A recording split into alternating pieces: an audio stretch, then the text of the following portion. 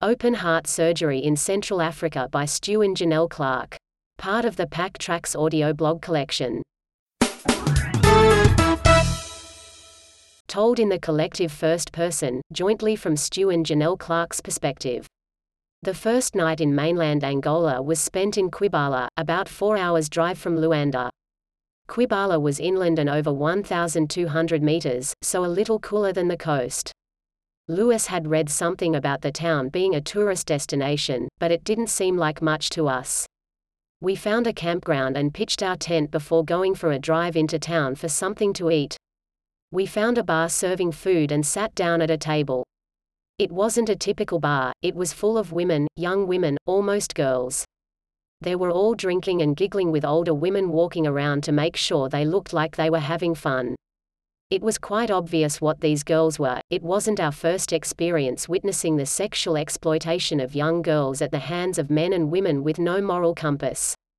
A culture that accepted abuse and showed no respect for girls and the financial incentives for the orchestrators of the abuse from local and foreign workers. What we had seen was horrific. It started in Senegal, having young ladies at guest houses where Westerners stayed. In Mali we found a teenage girl at the Nigerian embassy. She had been taken across 3 borders with no passport. She didn't speak any French but somehow traveled through 3 francophone countries. She had been lured to Mali on the promise of hospitality work, but when she arrived it became obvious that she was there as a sex worker. This girl was in tears and just wanted to go home, but the embassy staff obviously thought very little of her. Janelle bought her some food as it looked like she hadn't eaten in days, but we ultimately have no idea what happened to her and regret leaving her there. It kills us to think about that poor girl and the many others we saw.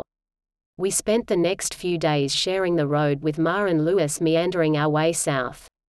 We returned to the coast briefly and enjoyed camping and swimming together. Ma and Lewis would travel much faster than us, so would have found a great place to camp and have dinner ready when we arrived. It was hot on the coast, lovely, but we would need to head east again as the main road into Namibia was inland and the roads to the other borders were reportedly very bad. We reached the city of Lubango early enough to do all the sightseeing before checking into a hotel and being able to move on the next day. Lubango is the second largest city in Angola after Luanda, but has experienced greater peace since the fighting during the Civil War was concentrated in the north. As far as big African cities go, it is one of the more attractive. It has both a Rio-style statue of Christ and the city name written in the Hollywood-style sign on the side of the hill overlooking Lubango. Just west of the city was the Serra da Leba, an iconic location where the Wheeler Plateau comes to an abrupt end with views over the plains of the Namib Desert 1,200 meters below. A series of switchbacks takes you down through a valley and onto the plain. Of course we had to take the bikes for a ride through the switchbacks, but there isn't much to do at the bottom other than turn around and come straight back up, which was fine by us. On our return leg, Janelle notices her overheating lamp illuminate and quickly pulled over. We'd been having issues with the cooling fan on both bikes, but on this occasion they seemed to be working. Next we checked the coolant level, which also seemed fine and in no way hot. This should have been a big indicator as to the problem, but we were tired and really weren't in the mood for engine problems. We made the poor assumption that it was simply a faulty sensor but waited a while before proceeding just in case. It wasn't far back to the city and Janelle's over-temp lamp did not illuminate on the ride, so all seemed well. We'd see how it went in the morning. We will be right back after this word from our sponsor. Are you a dog person? Do you love to ride? Check out the Pillion Pooch at pillionpooch.com. The next morning Ma and Lewis departed early while we took our time walking the dogs and packing up. We intended to meet later in the day as we had been doing. We didn't discuss the previous day's over-temp issue, preferring to ignore it and hope that it would simply go away. But this obviously wasn't going to happen. About 50 kilometers out of Lubango, Janelle's over-temp lamp came on again. We pulled over and checked everything. The engine was hot but everything seemed in order, the fan was working, the oil and water were fine. But there clearly was something wrong. We decided that our best bet was to get back to Lubango and try and get help there, but first the engine would need to cool. It was now into the hottest part of the day, so waiting for the engine to cool would take a while. Luckily we had time. We had given a presentation in Lisbon, Portugal to the BMW Motorrad Club and given a few contacts for when we visited Angola. All of these contacts were in Luanda, and since we'd left so quickly we didn't make contact. But now we were stuck, and these contacts were all we had, and were very lucky to have them. While the engine cooled, we started messaging. The mobile network throughout Africa is surprisingly good, albeit a little expensive on data, that is as long as you remain on the main routes. Our contact responded very quickly and put us in touch with Hugo, a local club member in Lubango. Hugo told us that he would come and pick us up, but not wanting him to drive all the way to get us, we declined and downplayed the problem, telling him we'd get it back to Lubango. This was a mistake. We should have accepted the offer and potentially averted any serious damage. Once Janelle's bike seemed to have cooled sufficiently, we turned the bike around and started making our way back to Lubango. After 30 kilometers, Janelle's overtemp lamp illuminated again, so we quickly pulled over. Janelle checked her oil again, but this time it wasn't a healthy sight, it had become a milky white liquid. Coolant was mixing with the oil. Shit. Stu went for a ride to try and find a hotel. We were still a little outside of Lubango and we were surrounded by rural farming landscapes. But only 5 kilometers up the away was a very interesting retreat. From the outside it looked like a local village, just a collection of clay huts. The largest was a very stylish reception with lots of tourist information about the local area, and inside each of the accommodation huts was a large double bed, each with private ensuite. Stu was sure they'd not allow dogs, but it was always worth asking. The receptionist had to ask her manager, but didn't think it would be a problem as they didn't have much business. She just asked that they would be kept off the furniture and not make any mess inside, to which Stu assured her would not be a problem. The only issue now was getting Janelle and her bike to the retreat. We had some straps we used whenever we needed to tie the bikes down, and we knew that in theory we could use these for towing a bike, but we'd not done it before.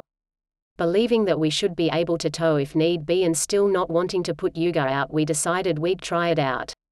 We connected a strap from the rear of Stu's pannier rack to the crash bar on the front of Janelle's bike and took up the slack.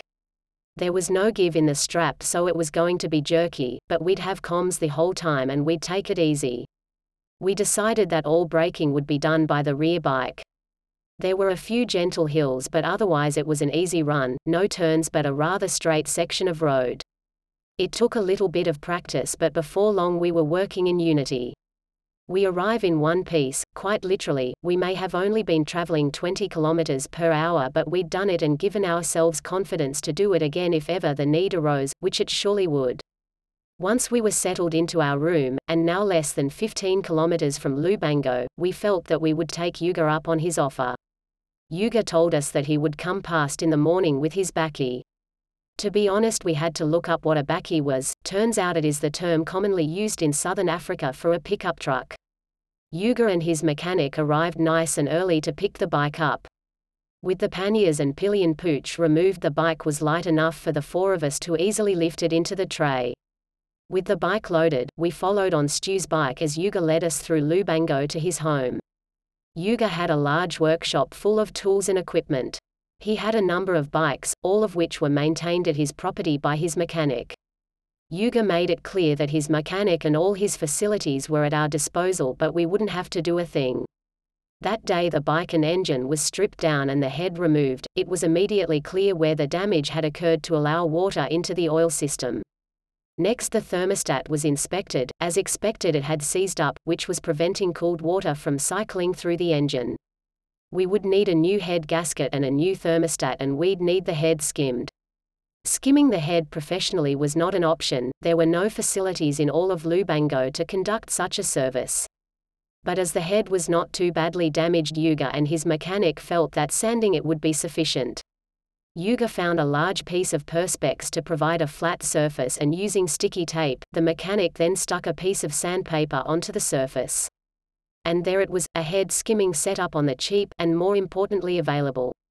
The head was placed onto the sandpaper and moved in a circular motion until it seemed to be flat. We weren't convinced it was going to work, but more than happy to give it a go. As for the head gasket and thermostat, these would be an issue. Getting parts into Angola with their financial crisis was very difficult. But Hugo had the right connections. He told us that parts would either be coming from Namibia or through Luanda but should just be left to him. He told us that it would take time and that we should spend the time sightseeing until the parts arrived and that he would let us know as soon as they did.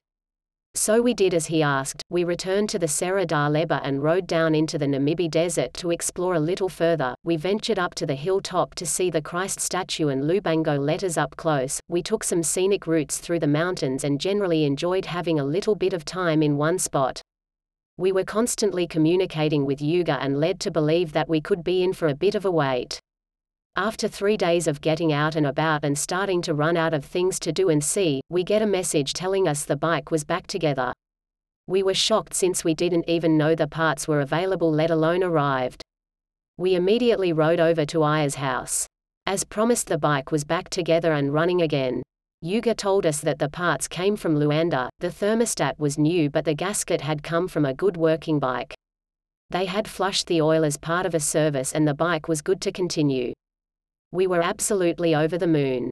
We asked Yuga what we owed but he told us it was nothing. We tried to insist but he very forcefully refused to take any money.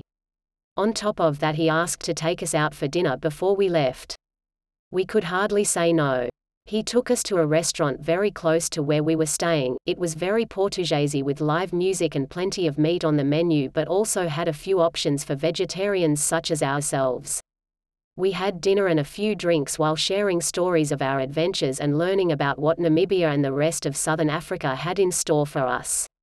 As the night drew to an end, Janelle very stealthily snuck off to the bar and paid the bill, much to the dismay of Yuga, but we just couldn't let him pay for our night out after all he had done and he reluctantly accepted our small gesture.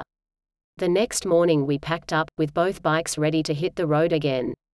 We had to change our Angolan kwanza into something useful before leaving the country and were advised that we'd find cambios in Zangongo to obtain Namibian dollars. That was our only planned stop before the border. From Zangongo we had 2 options to cross into Namibia. On the map they seemed much of a muchness, and as we wanted to get back to the coast as soon as possible we decided to take the more eastern option.